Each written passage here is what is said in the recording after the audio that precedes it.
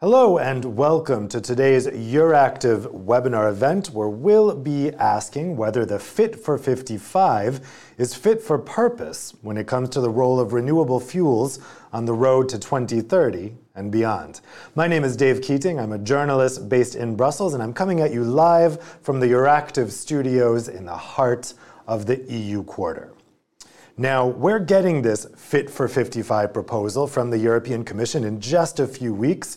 It's slated to be unveiled on the 14th of July, and everybody is really waiting in anticipation for this package because it's going to be very, very important. It comes as part of the EU's Green Deal legislative roadmap, which outlines an overall trajectory to 2050, but this is really concerning the interim target of 2030.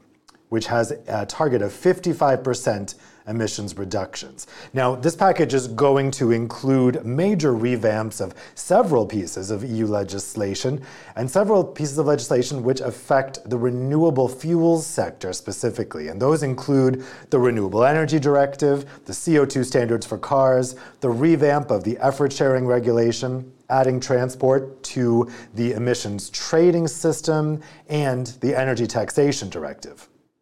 Some of these pieces of legislation have been quite elastic over the past 10 years, you could say. The revision of the Renewable Energy Directive in particular will be the third such overhaul since the legislation was enacted in 2009.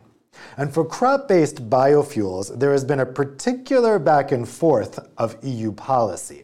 So now the sector is waiting to see what the new legislative framework will mean for the future contribution of biofuels and other renewable fuels to the 2030 goal. It's a big package of EU legislation, so there's a lot to digest. So we're very lucky to have a distinguished panel of people here to talk with us about what to expect. Let me introduce them now.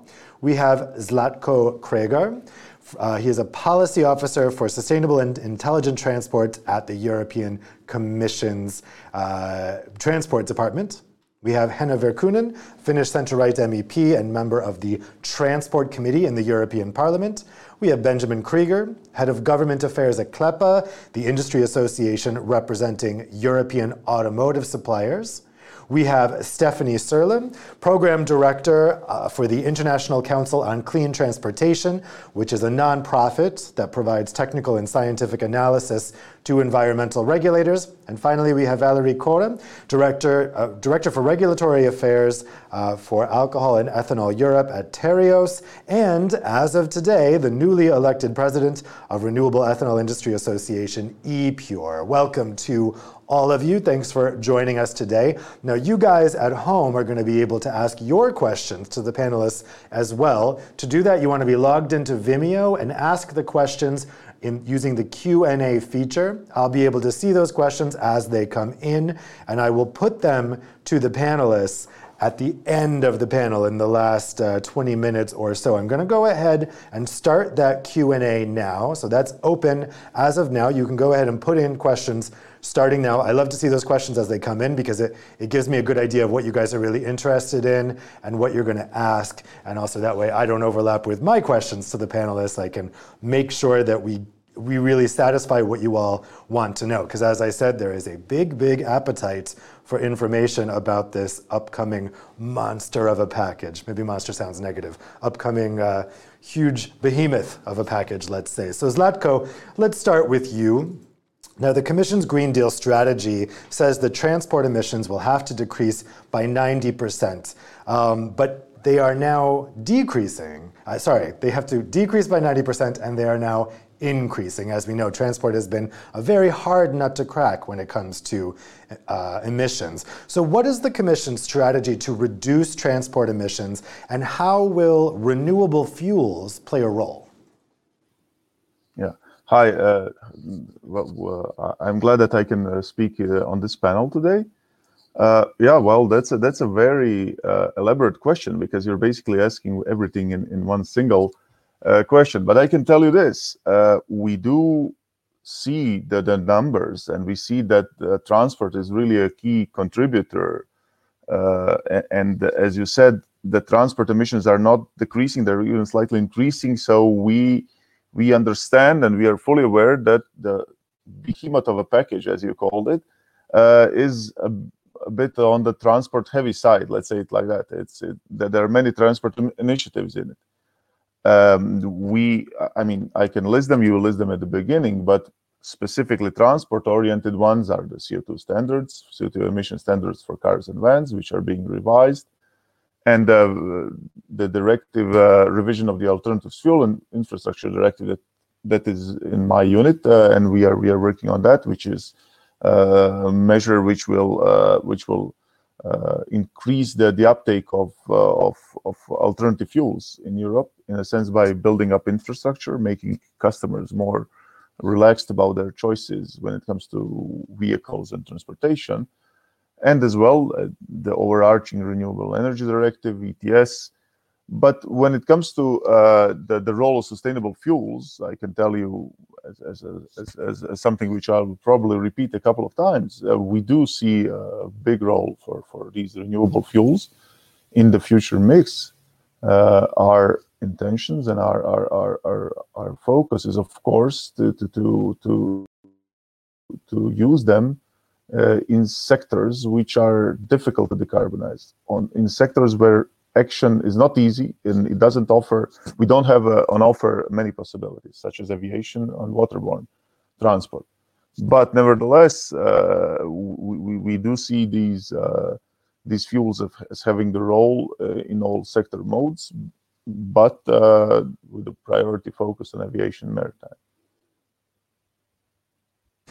Thanks a lot. Let's go next to Henna Virkkunen. So Henna, what do you envision for the role of renewable fuels in the future transport mix? Yeah, thank you, Dave.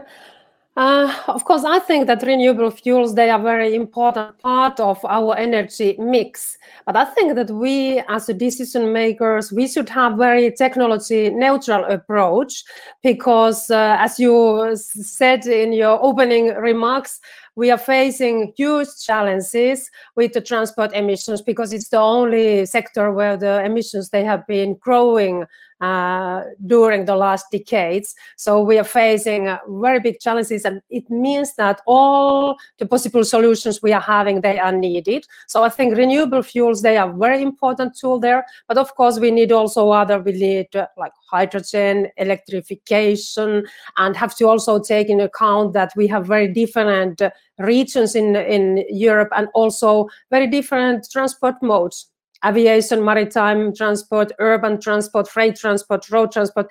I think everybody is facing a little bit different challenges, and we have a little bit different solutions. So I would like to very much see that the parliament and decision makers, politicians, we should have very technology neutral approach. And then the industry, they should find out that what is the most efficient way to cut the emissions. But I think especially renewables are very important part of that, because we know that we can use them in the current vehicles, because it takes time before we have electric vehicles on the road so much that we can really cut the emissions. But renewables we can use in our current fleet, and I think that is very important part of the solution, how we are cutting emissions. And I would like to see more ambitious targets also on that when we are speaking about the new RED II directive or RED III directive. Thanks a lot. So Benjamin, there's a lot of rumors floating around out there about what's actually going to be in the proposal. One of them is that there could be a zero emissions target for vehicles that measures tailpipe emissions.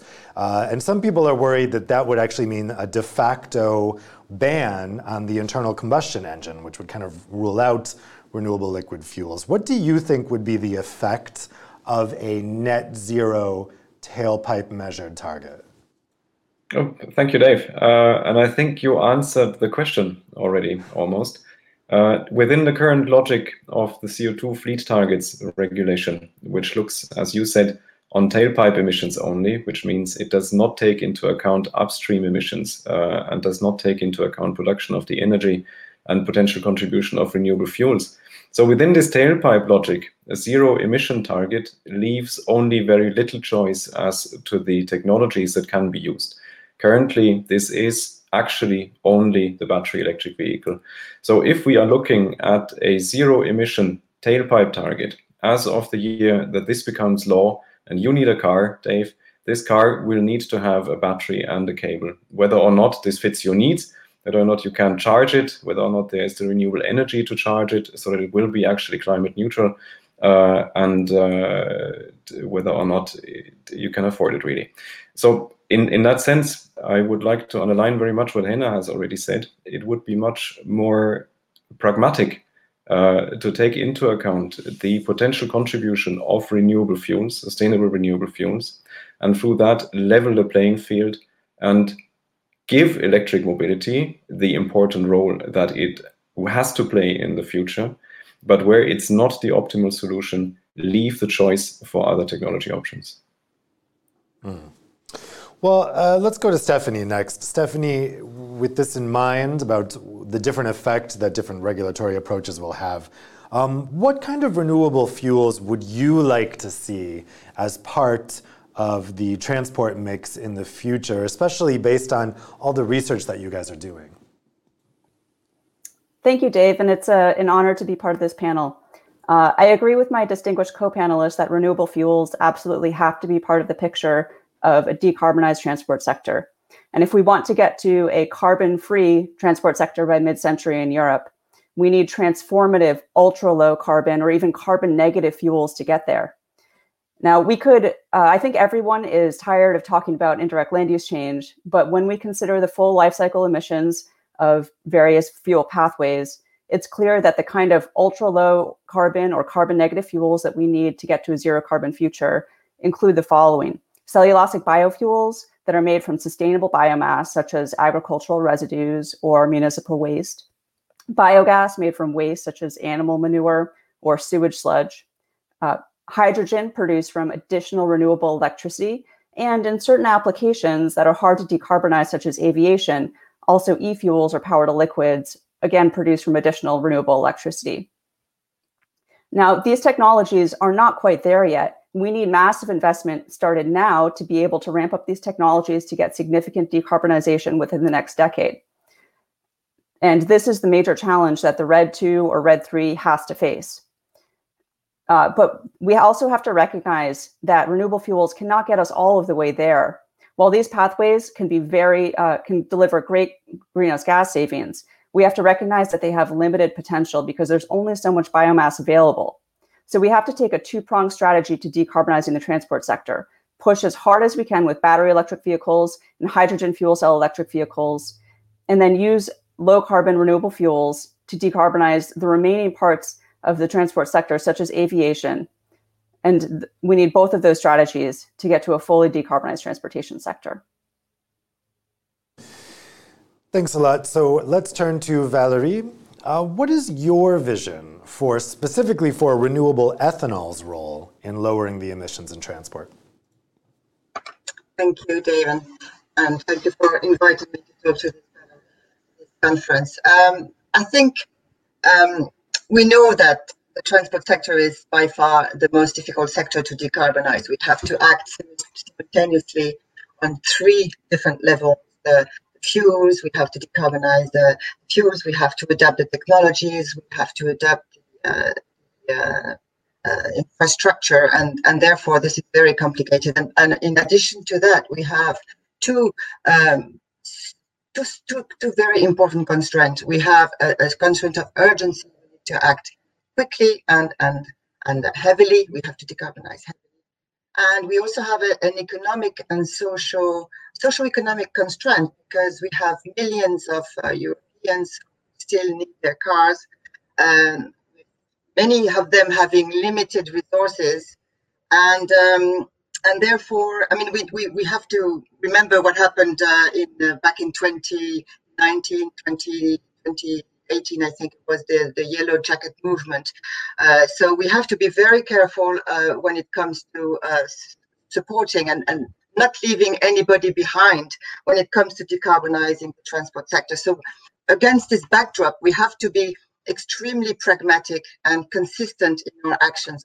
For us as ePure, this requires at least 4 conditions to be met. The first one, and I fully support what has been said by Anna earlier, we have to promote all available alternatives, which of course have to be sustainable. And this of course includes renewable ethanol, because as we just found out, we have now a reduction of greenhouse gas emission, which is reaching 75% compared to fossil fuel. So we have to use this potential.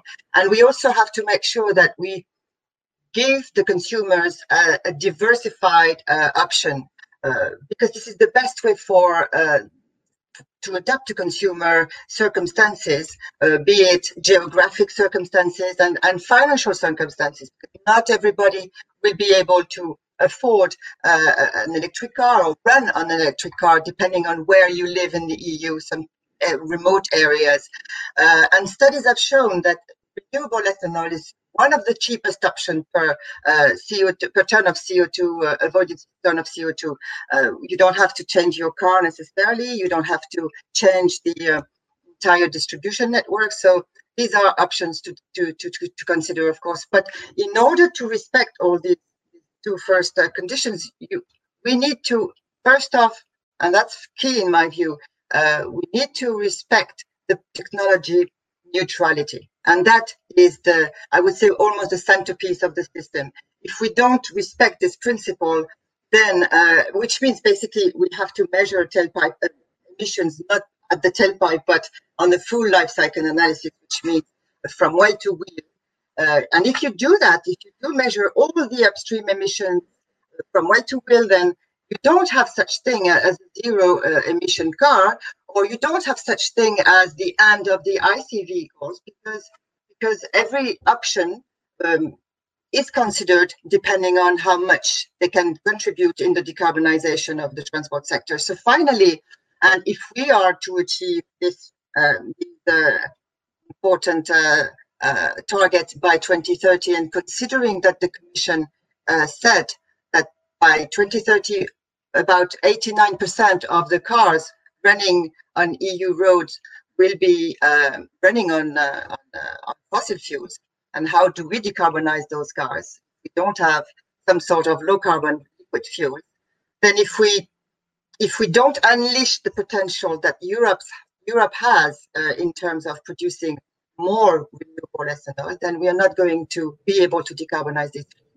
And talking about ILUC, I know, Stephanie, nobody wants to talk about it. We have enough about ILUC, but just to come back on it, science has been able to distinguish between good and bad biofuels, which was an important exercise to perform. And bioethanol produced in Europe falls in the category of good biofuels. Therefore, we believe that there is no reason that justifies maintaining the cap at that current level, at least. So we need to make sure that we are not limiting ourselves, because we cannot, on one hand, set ourselves tremendous targets very quickly, very short period of time, in a very short period of time, and at the same time ignore the potential we have when we know that this potential is really decarbonizing fossil fuels. Thank you. Thanks a lot. So Valerie, you mentioned the Yellow Vest movement, and I think that goes to a real heart of concerns about some of these possible legislative proposals, because we know that cars have a very long life, right? There's a big lead time for design of cars, and also people keep cars for a long time. And a lot of segments of society couldn't possibly afford a new vehicle and can only consider a used vehicle. So we know the vehicles stay on the road a very long time. So Zlatko, I want to put a question to you, and I know that at the moment you're limited in what you can say about the upcoming proposals, completely understandably. But how is the Commission taking into account the legacy vehicles that will still be on the road up to 2030 and well beyond, that might not meet the requirements of the legislation that would be set? How can you make sure that those vehicles are accommodated for, and also that people who can only afford that type of used vehicle aren't penalized by the legislation that's coming out next month? Yeah. Well, first to tell you an obvious thing, in the next 3 weeks until we have the Fit for 55 proposal, Commission officials will not be your greatest interlocutors, but I'll try to be as detailed as possible. Well, you are mentioning some very clear facts there, is that even with a fast uptake, which we really see as a spectacular uptake of low and zero emission vehicles in Europe, legacy vehicles are still on our roads and they dominate the fleet for years to come. But we are working on the CO2 standards, for instance, which are by definition focused on new vehicles, and their impacts assessed on the whole market are on the whole market of used and new vehicles are also assessed in the impact assessment that the Commission is preparing and will publish in, like I said, 3 weeks' time. And when it comes to vehicles that older vehicles which will stay on the road, we also, as a role for renewable fuels, we see the Renewable Energy Directive. It is already out there, and it is being revised as well as part of the Fit for 55 package. And without going into details, but that also definitely is more focused on the vehicles or vessels which are already operating. So the Commission is looking into new vehicles in vehicle emission standards, but the whole market is assessed, and all of the impacts are assessed. And with the proliferation of low and zero emission vehicles, from plug-in hybrids to battery electric, and now as well fuel cell electric vehicles are coming up, we are seeing that eventually they're expanding into different segments. Their costs are going down. And in DG Move, we are, for instance, which I heard from one of the co-panelists, we are also working on the concerns about infrastructure availability. So we want the recharging and refueling infrastructure to be available in all corners of the EU. That means along the main corridors, but also in all member states. And that will, this revised proposal will ensure that it will accompany the CO2 standards. So when we have new alternative fueled vehicles coming up to the market, there will be infrastructure available for them to use, and that lowers the cost for the consumers, and increases the chances that they're going to be able to afford this massive change.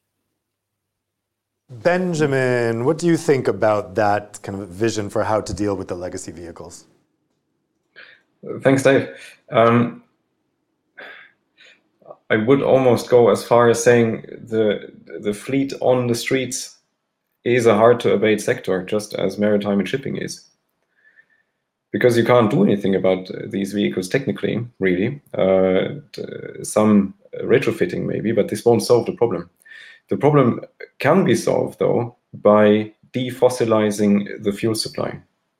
And that is as important as defossilizing, greening the electricity that we need to charge the electric vehicles. So both sides of the coin are important.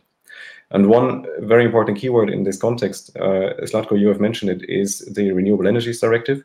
And as the automotive suppliers, we hope very much that the proposal for a revision of this directive is going to be ambitious to bring more renewable energies, and also renewable fuels into the market.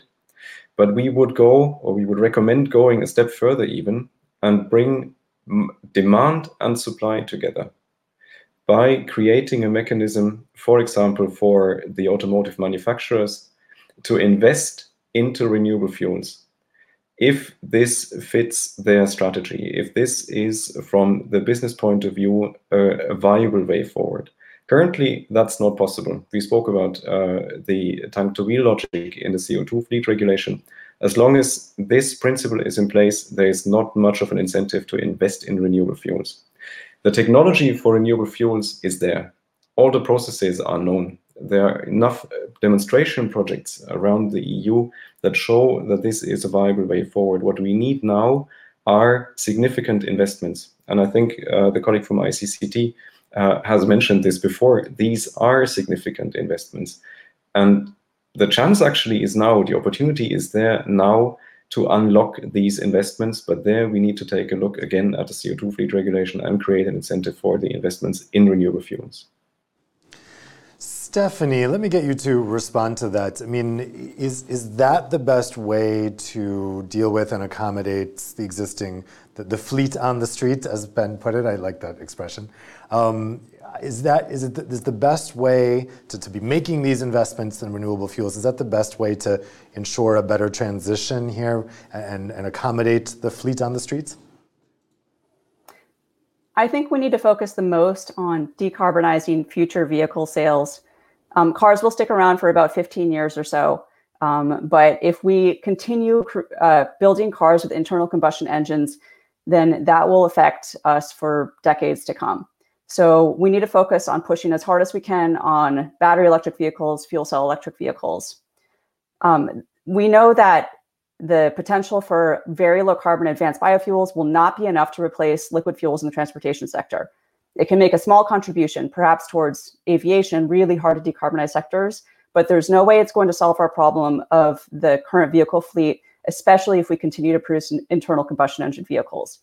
I hear a lot of talk about e-fuels, power to liquids. This is a fuel that's produced from renewable electricity and captured CO2. But there's no way that this is the solution either for the road sector in particular. E-fuels are an inherently inefficient process. At best, half of the energy that's input into the production is lost in the form of heat. They are inherently expensive and impractical. And there's pretty much no way that e-fuels and internal combustion engine will be a cheaper or more practical solution than battery electric vehicles for the road sector. Again, there may be a role to play for renewable e-fuels in very hard to decarbonize sectors such as aviation. Valerie, let me get you to respond to that. Do you share that impression of e-fuels? My view is, and I believe this is not what I hear from everyone I speak to about this subject, is that we have to diversify the options. So e-fuels, yes, of course, if it's useful, if it's decarbonizing, if it's sustainable, if it's not coming from the other side of the world, why not? Of course, we need to check. We need to use all the options that are available to decarbonize the transport sector. And what I hear is that sometimes a lot of people say electricity is going to be the dominant technology to decarbonize transport, and that I think is not the best way forward to accommodate everybody and to decarbonize quickly as much as we have to decarbonize the transport sector.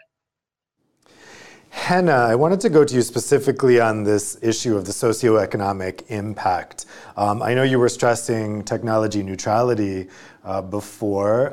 Stephanie thinks that we really need to be concentrating on the zero-emission vehicles. Do you have concerns about a socioeconomic impact resulting from a regulatory process that rewards zero-emission vehicles and maybe then rewards the segments of society that are most able to afford those vehicles? Yeah, I think it's very important question. And I think nowadays, often when we speak about sustainable growth, we are just too much focusing to environmental impact. But we have to remember that if we speak about sustainable growth, we have to take account also the social and economical part of that. And if they are not sustainable in social way or economically, then they are not sustainable at all. So I think it's important to have always these three pillars with us when we are making decisions. And for example, like I said, in Europe, we have very different regions. So we can't make that kind of legislation that is just targeting to some of the regions which have very difficult impacts for some people living in some regions. Especially, of course, I'm underlining this because I'm living in Finland, where we have very long winter time. We have winter conditions here. We have long distances here. And for example, that kind of aspects we have to think when we are making legislation in the European level. But of course, here also in the member states, some people are more vulnerable than other groups. And often, for example, I'm facing the question from the citizens that they feel a little bit guilty that they are driving by old car because they don't have money to buy that kind of new expensive electric cars. And I think they don't have to feel sorry about that, because I think it's always better if we look all the life cycle emissions of the car manufacturing. I think it's better to use the old cars also to the end, and after that they can be part of the circular economy. But we can also cut emissions, like it was already mentioned many times, of the old vehicles, and these renewable fuels, biofuels, they are very important part of the solution. And in Finland we have had quite a long time already that kind of blending mandate, that we have to have big part of the fuels has to be renewable here. And I think the people, they have very positive attitude towards that, because we can make all these renewable biofuels out of waste and residues. So it's very sustainable. And one option is also that we can also support retrofitting of the old cars. For example, in Finland, we have done it for the biogas, that the people, they can do retrofitting and they will get also support, public support for that they can retrofit their old car. So I think there's many solutions. Of course, now we are speaking very much about fuels, but it's also important part of the cutting the emission and decarbonization, that how we are planning the cities and the transport system as a whole. And if we are having very smart and modern infrastructure, it means also that we don't have that kind of traffic jams. We can have more smooth operations on the road, and that is also one way to cut the emissions. If we are using digital options and also having smart, modern infrastructure, we can cut emissions also that way very much. Valerie, you wanted to respond to that? I just want to add something. I mean, it's about decarbonizing the fuels, not regardless of the technology, and that's why we have this technology neutrality. Whether it is an IC or not an IC, electric, hydrogen, if it decarbonizes, it should be promoted in the EU. I mean, if you take IC, they run today on mostly fossil fuels, but they could be running on much more ethanol, which again is sustainable and reduces greenhouse gas emissions up to 85%. 85%, you know, very quickly. I mean, very easily. You don't even have to change your car. In France, we have, for instance, the tool kit which you can fix on your engine, and that converts your car, your fossil car, into a car which can perfectly run on E85. I mean, on any mix between E0 and E85. Actually, it's a flex car, and so we can promote this kind of car. So we can easily, without investing in a new car and dumping your old car, you can still use your car and decarbonize it by using existing fossil fuel. I mean, renewable fuels. And in Brazil, for instance, these cars can be running on E100. So you see, it's not about the engine, it's about the fuel that you put in the engine. Well, we have a bunch of questions already from the audience. I'm going to go to those in a second. But first, I did want to ask the panelists about the idea of moving transport into the emissions trading system or making it subject to emissions trading. Zlatko, I won't put you on the spot for this because I know you can't say what's in the proposal. So maybe I will get the opinions of the panelists first and then get you to react. Now, what I'm hearing, and I know, Zlatko, you can't confirm this, but what I'm hearing is that the Commission has decided to move transport into the ETS, but not into the ETS, to put it in a whole separate ETS, to have its own dedicated ETS, something similar to what Germany has had in place. We don't know. We don't know what will be in the proposal, but that's what I hear. Stephanie, let me get your thoughts on this first. Do you think it's a good idea for transport to be subject to the ETS? Yes, but it absolutely cannot be the only solution. There has to be stronger measures to decarbonize transport because it is one of the harder and more expensive sectors to decarbonize. So we really need targeted solutions like incentives for battery electric, fuel cell electric vehicles, as well as for ultra low carbon fuels. Benjamin, what do you think about the idea? The evaluation of including road transport into the ETS by the European Commission is, of course, very welcome from our point of view. We think long-term the ETS is an excellent tool for the efficient regulation of carbon emissions, but then, of course, it depends very much on details and how it is done. There, unfortunately, we don't have much information yet, obviously. The proposal will come only in July, that's the expectation. But maybe only so much. We would need, in order for the ETS to really fulfill its objective of defossilizing the fuel supply, we would need a quite significant price signal to come from this ETS for fuels that is foreseen. There's a risk, of course, that such cost would be passed on to the consumer, and then you would have a quite significant effect on heating cost and fueling cost for your car. Or the price signal is less high, but then we risk that it does not do what it's meant to achieve, which is the defossilizing of the fuel supply. So there it's very, very tricky to get the right balance of the ETS regulation. But then this, in conjunction also with all the other pieces of legislation that we have in the Fit for 55 package, CO2, fleet regulation, the renewable energies rules, the energy taxation directive. So this is tricky. And this is really challenging for the colleagues working in the Commission to get right. Yeah, for sure. Those are definitely some of the concerns I've been hearing in town. Henna, what about you? Are you in favor of this move for road transport to be subject to the ETS? No, in one way, I think ETS is a good system because it's a market-based approach. But then the problem comes when we have very much overlapping regulations with ETS, because then I think we should very much have only the ETS and not too much other regulations which are often overlapping with it. But with the transport, I think it's very challenging to find that kind of solution which will decarbonize the transport in an efficient way. So I'm very interested in to see the outcome of the Commission's work, but I think that this is quite problematic sector when we speak about ETS and transport. And yeah, wait and see. Indeed. Valerie, what are your predictions for what this would mean?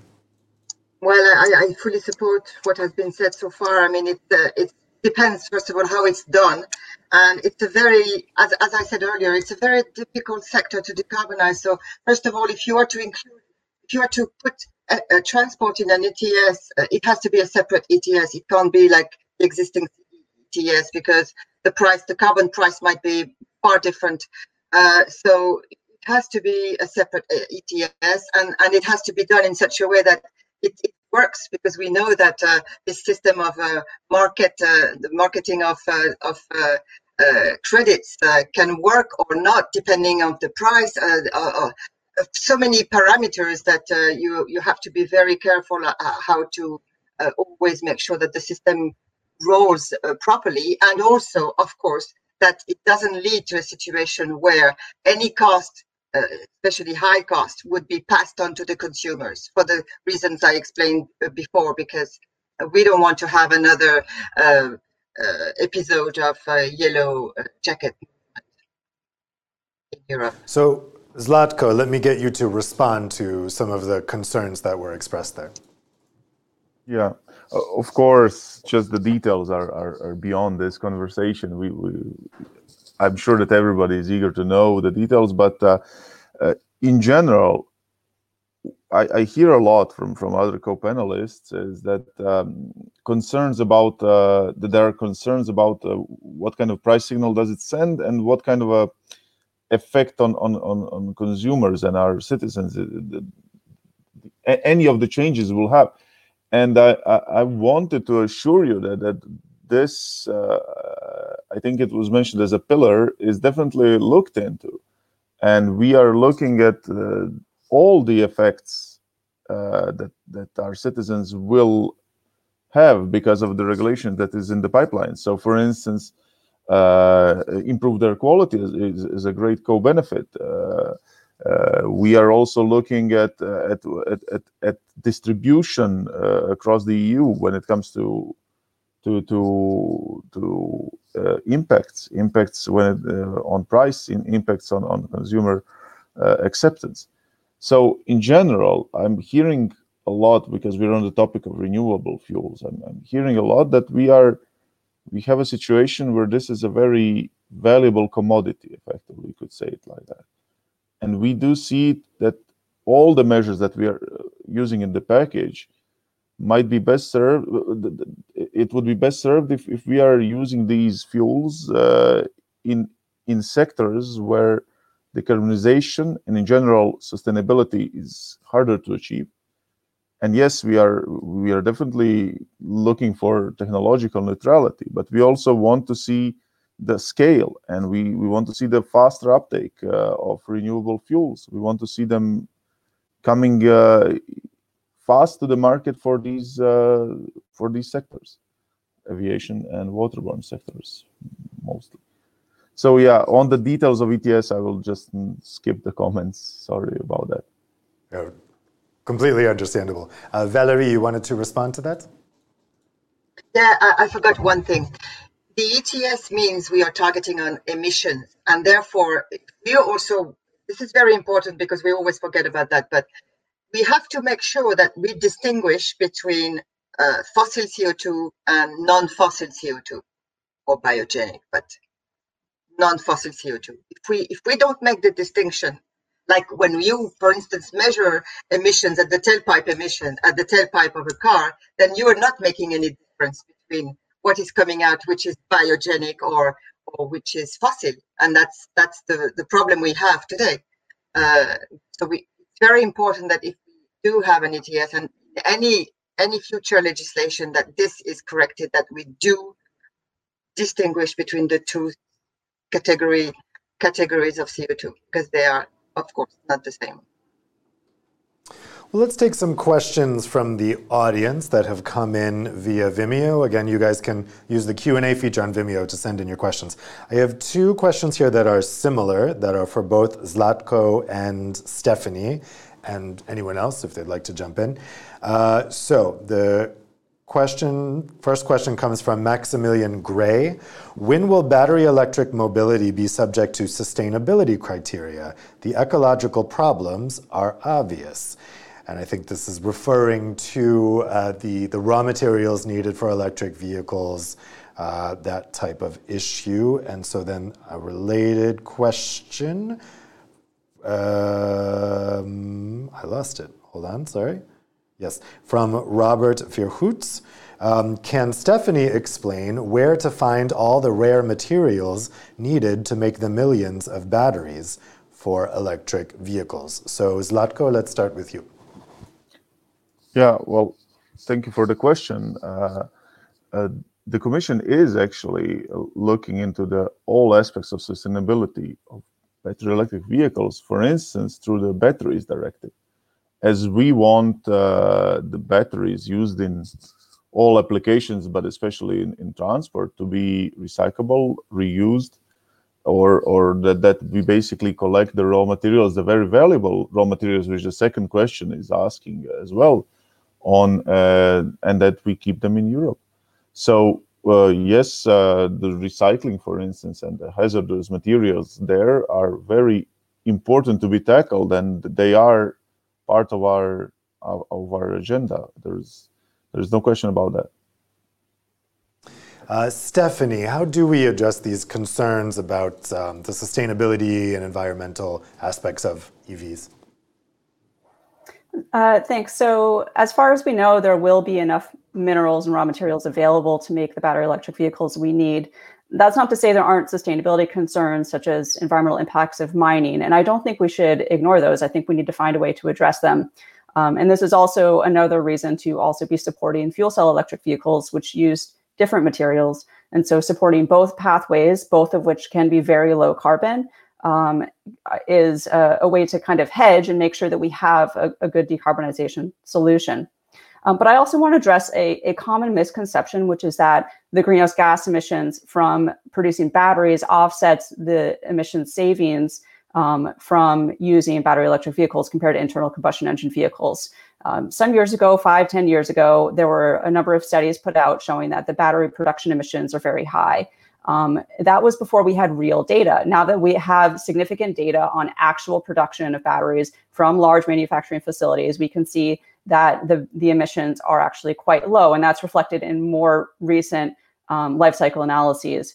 We're about to put out a new vehicle life cycle analysis soon from the ISCCT that will show that under pretty much all circumstances in Europe, other regions around the world, using battery electric vehicles compared to internal combustion engine vehicles greatly reduces greenhouse gas emissions, no matter which way you slice it. Even when you consider the emissions from manufacturing batteries, even when you consider the emissions from continuing to use some fossil fuels in the electric grid, because the electric grid is gradually decarbonizing, and over the lifetime of a vehicle purchased today, a battery electric vehicle purchased today, we will see the benefits of the decarbonizing grid before it ends its lifetime. Did anyone else want to come in on this sustainability of EVs issue? Yes, Hannah? I'd like to. Yes, thank you, Dave. I think this is a very important question, because that's what I was criticizing a couple of years ago when we had this hype around electric vehicles, because I have recognized that in the European level, we often have that kind of hypes. A couple of years ago, it was the electrification of transport, and now it's hydrogen, and I don't know what will be the next. But anyway, I think all the solutions are needed, and we should have very balanced and long-term approach also when we are making decisions. And we as a politicians, we shouldn't choose winners and losers. We should set the targets, and then I think the industry, they should find out that what is the best and most efficient way to decarbonize the transport sector. But that is true what was said about the battery industry, that it haven't been sustainable at all. And we know that we have been totally dependent of the Asian production when we speak about the batteries. During the last years, many actions has been done in the Europe, and I think slowly now it will come up also in Europe, that we will have also our own battery industry here, and we can have the whole value chain more sustainable, but it haven't been like that. And I think the paradox is often that the people who are supporting very much electric vehicle, they are very much against all the mining projects in Europe. And I think this is also very reckless. So I think we have to be responsible decision makers, and we have to look at the sustainability very carefully always. Okay, so we have a next question. Valerie, you wanted to come in on that? Go ahead. Yeah, just with more point on electrification. There's a lot of people also now interested in hybrid cars.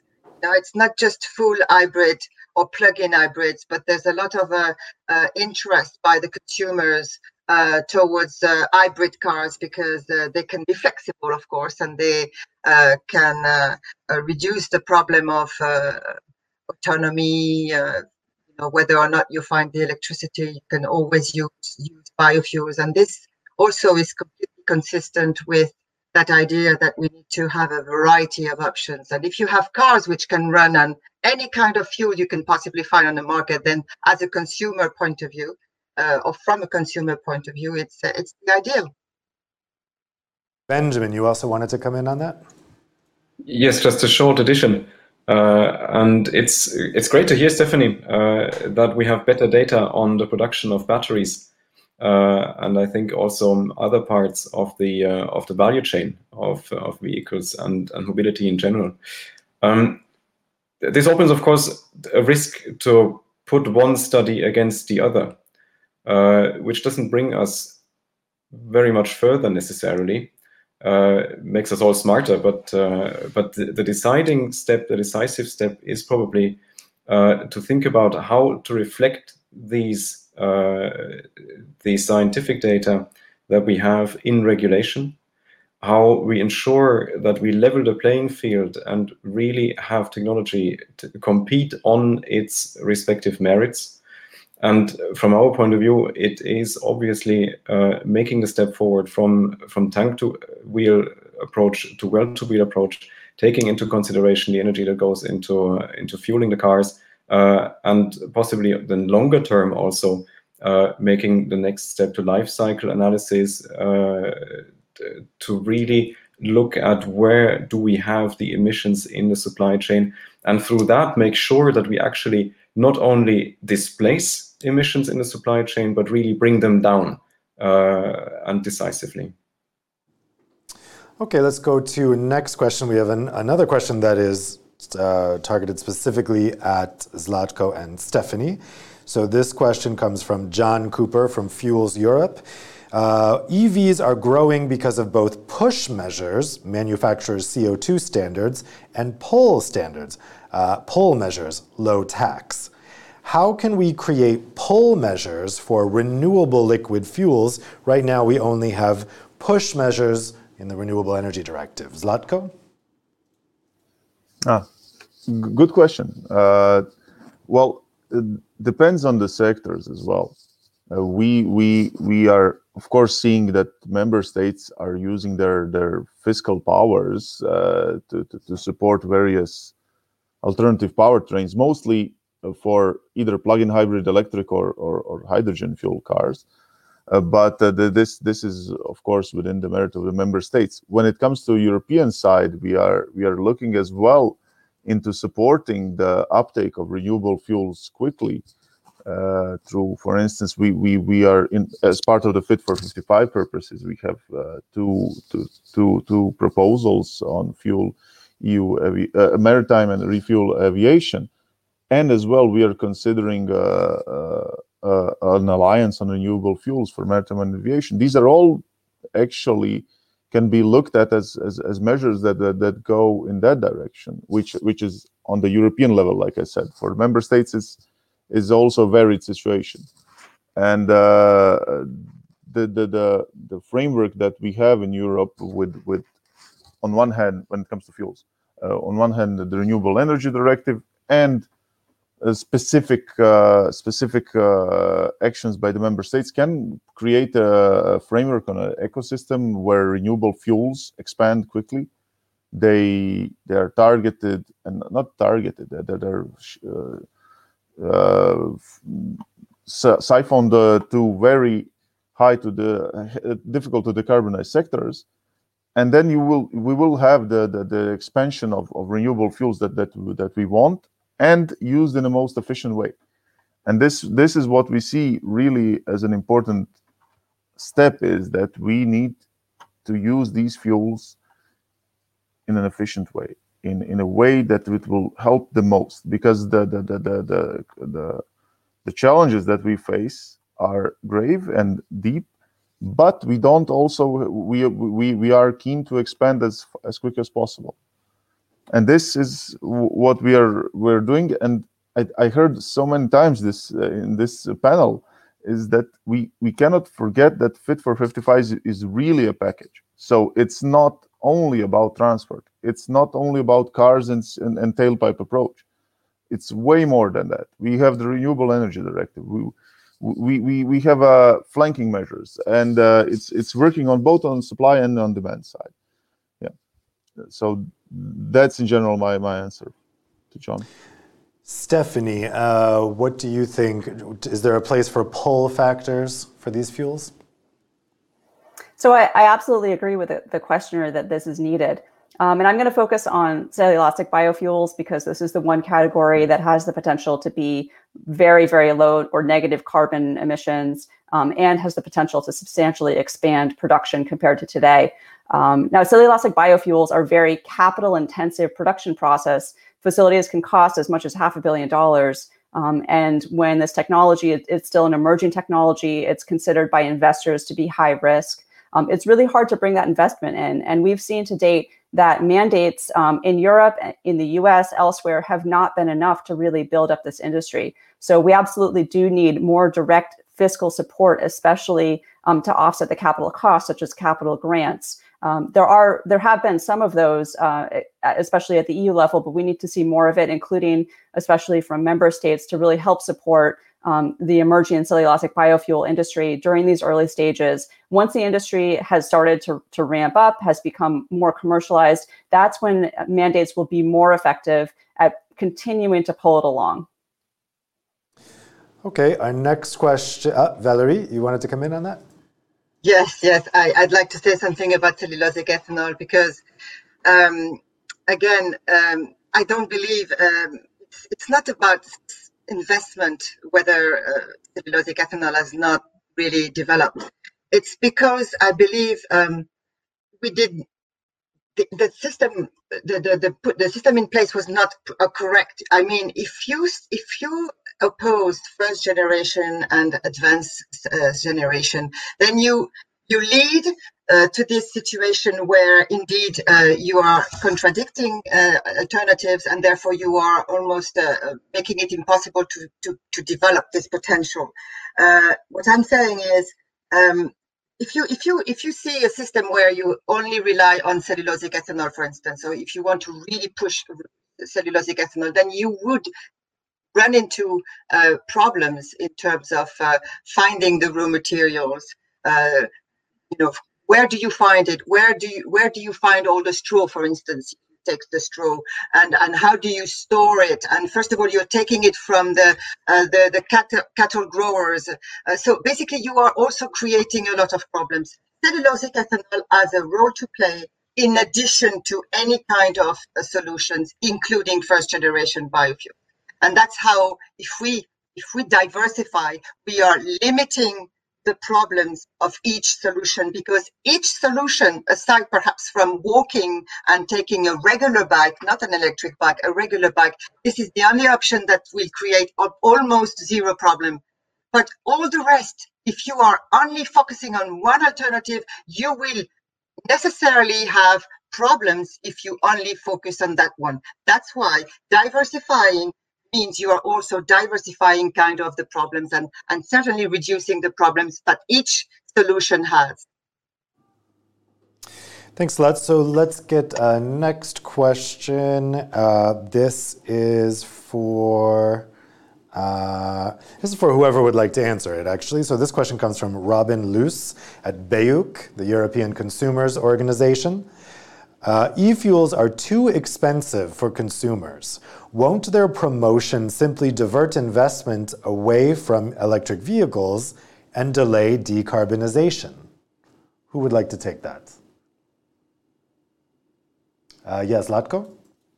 Yeah, maybe just as an overview or an overview picture. It's not easy to say that by definition, e-fuels will divert investments into, for instance, zero-emission alternatives.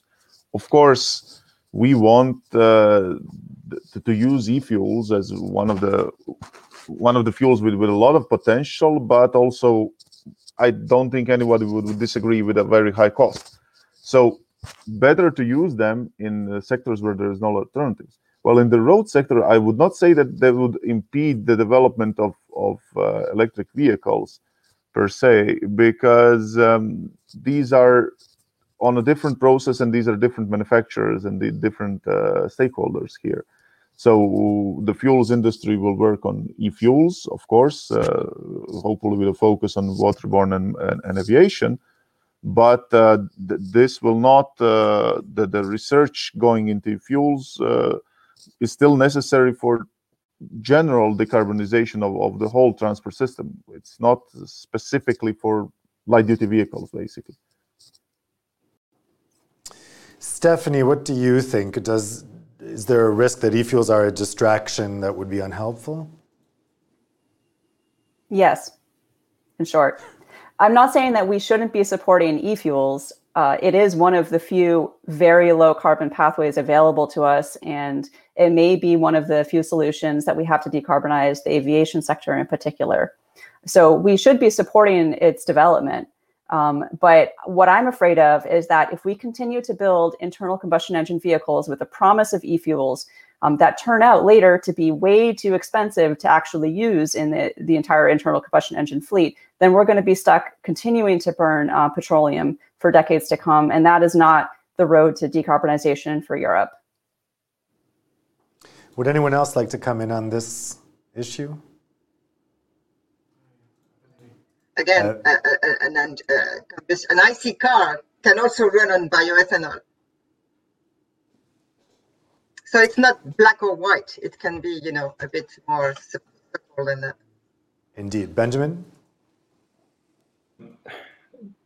I think there is no choice. As it has been said before, we need renewable fuels. We need the entire spectrum of renewable fuels, from the advanced biofuels up to the synthetic fuels. Power-to-X has been mentioned already.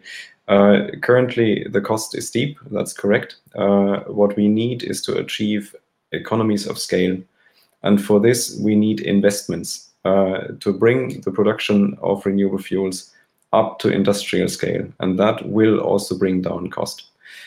Road transport can play an important role in this regard, because a CO2 price inherent to the CO2 fleet regulation is much higher than maritime and shipping. So here you would have a much more market-based mechanism at play, if I can put it like this, and capacities that can be built up for road transport, which would gradually be less used by vehicles, because we will see more electric vehicles on the fleets. These capacities that are no longer used by road transport will then ideally go over to maritime and shipping. In any case, I don't think it's useful to pit one sector against the other. Once we build the production facilities for renewable fuels, the refineries, we will produce the entire spectrum of fuels anyways.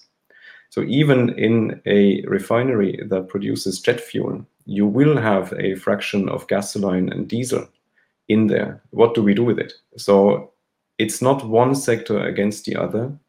It is about developing the production of renewable fuels for all the sectors together. It's a joint thing. It's not a one against the other. And every sector has to play its role. Okay, let's take a next question. This is a question for Zlatko. It comes from Elmar Baumann from VDB. Mr. Kregar, will the Commission limit EV accounting to additional renewable electricity due to the indirect effects? I know I am sounding like a broken record, but I just we cannot, I cannot disclose what will be in the package next week, next month. So I understand the interest and the focus, but in general terms, I can only speak in general terms. So I'm sorry that the colleague who asked the question will not get a satisfying answer, but it is what we have today. Yeah. It was a nice try, Elmar, anyway. Did anyone else want to come in on this issue? No, okay. So, wait. Stephanie, go ahead. Yeah, so we do need additional renewable electricity. We absolutely need a massive expansion in renewable electricity.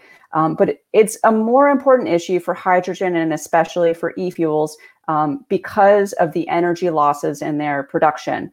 So hydrogen fuel cell electric vehicles use about 3 times more renewable electricity than battery electric vehicles. And for e-fuels, it's more like 5 or 6 times as much renewable electricity as battery electric vehicles. And so even if we have additionality problems with renewable electricity, and we take that into account, even if battery electric vehicles are just using grid electricity, they still deliver strong greenhouse gas reductions compared to internal combustion engine vehicles. But that is not necessarily true, especially for e-fuels. Just using grid electricity, e-fuels emit far more greenhouse gas emissions through their life cycle when using an internal combustion engine compared to even just regular cars running on petroleum. So this additionality problem, it's absolutely something that I hope the European Commission deals with in a robust way. But again, it's much more important when we're talking about hydrogen, especially e-fuels. Benjamin, you wanted to come in on this? Absolutely, yes. And additionality is, of course, an interesting and important point. I would like to add one thought on efficiency. And yes, it's absolutely correct. There are a few more steps in the process. If you produce hydrogen, then synthetic fuels, then put them into a vehicle, burn them to drive the vehicle. So at each of these steps, you lose energy, and that brings down your efficiency. Absolutely correct in the description of the problem. I would like to add an idea to this picture. Why not producing renewable fuels where renewable energy is available in more abundant quantities? And you see, I'm not a physicist, I'm looking for the right words here. But basically what I mean is, let's produce renewable fuels where there is a lot of wind energy, where a lot of wind blows, or where a lot of sun is shining. Definitely more than in many of the European locations, which are also already quite used up. I think there's not that much left. By going into other geographies, and there are great examples, for example, a e-fuel facility in Patagonia using wind energy there, producing e-fuels in a project together with Porsche, or using renewable energy, solar energy in Northern Africa or Saudi Arabia. To produce hydrogen and liquid fuels or gaseous fuels opens up the door to use renewable energy that is not available in Europe, but in these other geographies, to bring this to Europe for consumption here, which otherwise wouldn't be possible, because there's no way of extending the grid to a location in Northern Africa. That may be, but we have been talking about this for quite a while and it hasn't materialized yet. Definitely not to Patagonia, definitely not to Saudi Arabia. So to import energy in the form of synthetic fuels from locations where there is abundant renewable energy addresses the problem of efficiency. And it makes available renewable energy in Europe. Okay, so we have a next question here. I'm going to put this to Valerie, but if anyone else would like to come in, just let me know. It's from an anonymous questioner. With a projected electric vehicle market share of 10% in 2030, together with a 4x multiplier for renewable energy in RED II, in which sectors can biofuel have a future post-2030 when the 14% RED II target is fulfilled with electric vehicles alone?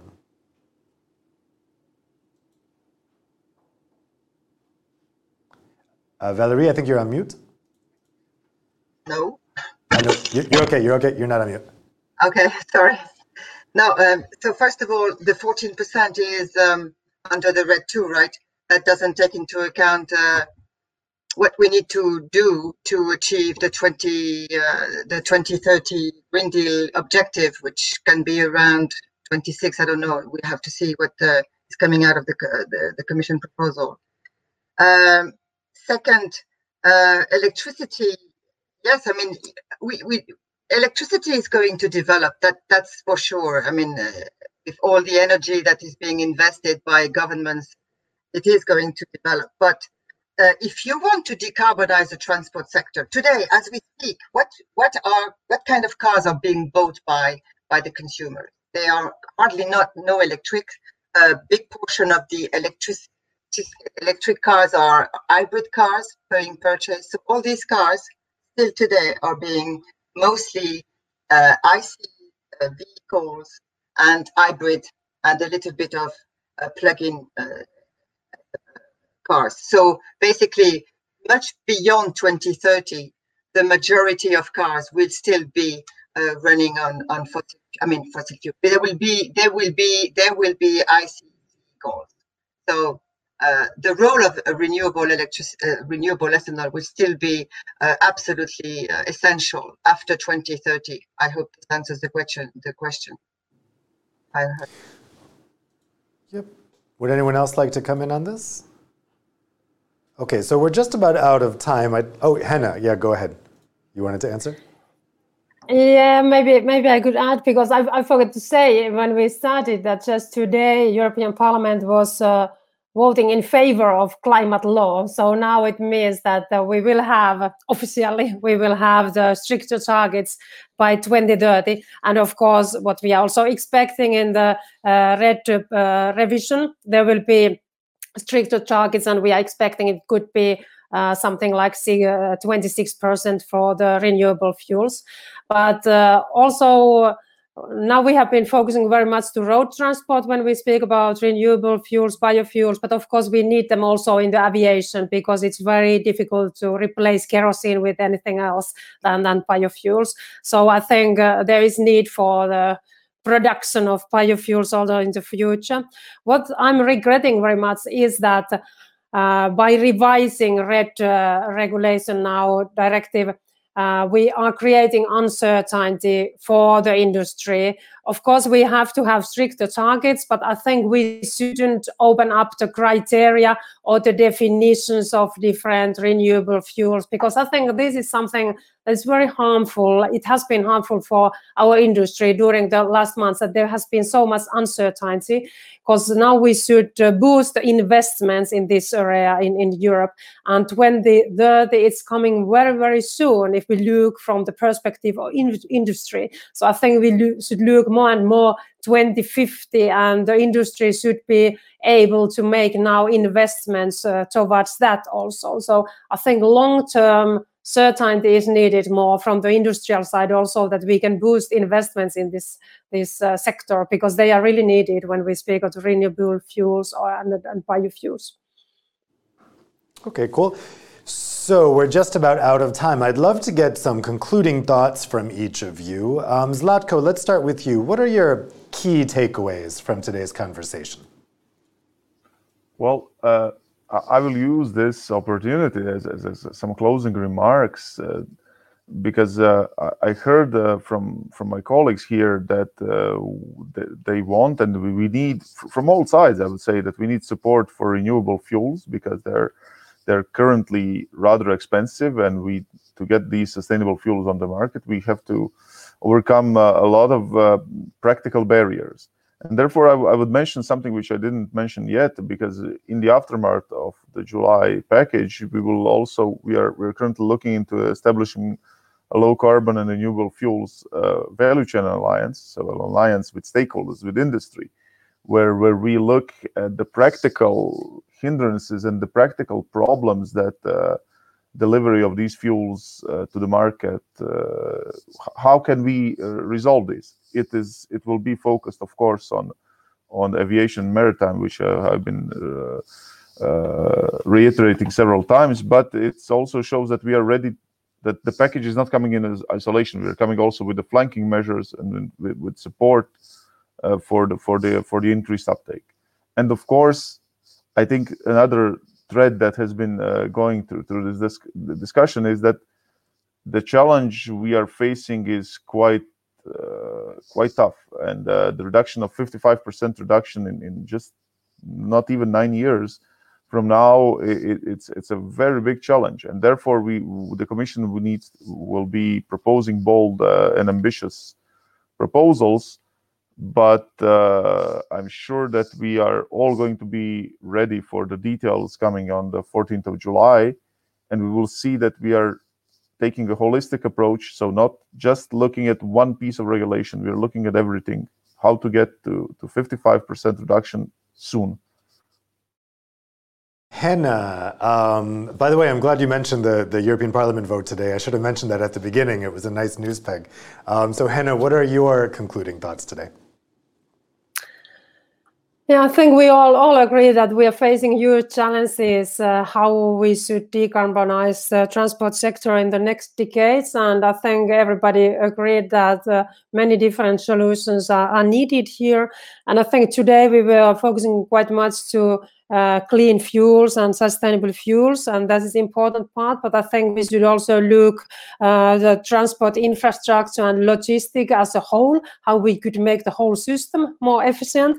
And also, of course, we have to invest to technology of the vehicles, so how to have more clean vehicles also, and that's why I think we should underline also the role of research and development, that these investments are really, really needed, that we could find new, more efficient solutions for this sector also. And from the industrial side, because of course the investments are made mostly from the private sector, I think we have to give more long-term certainty for the industries, that they know to where they should invest in. And also we should be technology neutral as a decision makers. We shouldn't choose the winning technologies or losing technologies. We should, I think, set the targets, and then the industry, they should find what is the most efficient way to reach these targets. Benjamin, what's your key takeaway today? I can actually not add much to what Henna has just said, apart from the fact that I'm really glad that the principle of technology neutrality and technology openness seems to get some attention in the debate. I think this is really important. I think we all agree on the challenges ahead. We need to achieve climate neutrality. We need to bring down CO2 emissions. I think it's good that we have a healthy debate on how best to do that, and it's normal that there are different opinions around. Technology neutrality will be important going forward. Defossilizing the energy and fuel supply will be absolutely key. We have to achieve this in any case, and that can create a level playing field for all technologies, battery electric, hybrids with a combustion engine, to compete on their respective merits, and through that make the objective, climate neutrality, an objective for all of us, and achieve it with our European competitive industries rather than against it. Stephanie, what's your key takeaway? The path to a fully decarbonized transport sector in Europe is narrow and is going to be difficult. So we really need to put all our efforts into the best solutions we have: battery electric vehicles, fuel cell electric vehicles, very low carbon, second generation biofuels. We can't afford to continue using the scarce availability of very low carbon fuels that we're likely to have in internal combustion engine vehicles in the road sector, not when the road sector is the easiest by far to electrify. We also can't afford to keep investing in food-based biofuels that offer at best maybe a 50% greenhouse gas reduction when we account for land use change emissions. That's not going to get us on the path to full decarbonization. So we need to push as hard as we can on electric vehicles, and we also need to really ramp up investment support for ultra low carbon technologies such as cellulosic biofuels. And finally, Valerie, what's your key takeaway? Well, my key takeaway for me is that if we are to achieve our objective, we have to be extremely pragmatic as opposed to dogmatic. I believe, I'm convinced that this is the way forward, is to diversify. We need to make sure that each and every single alternative is properly measured, fairly, and all the way through the cycle. This is very important also because another important thing is to take care of the purchasing power of consumers. We need to make sure that decarbonizing the transport sector is going to be for everybody and not just for the happy few who can afford expensive technology. And I just would like to remind also that bioethanol is sustainable, it's available, and it's affordable. And it's also produced locally, supporting jobs in the EU, because we didn't talk about that, but that's also very important. Thanks a lot, and thanks to all the panelists for some great interventions today, and thank you to you at home for following along, for spending your afternoon with us, and for asking some great questions. Certainly there is a lot to look ahead to on July 14th when the Fit for 55 package comes out. I know I am waiting with bated breath, and then people like Zlatko can then talk more freely about what's in that package come September. I'm looking forward to that. So thank you everybody for spending your afternoon with us, and be sure to join us again for the next E8 debates.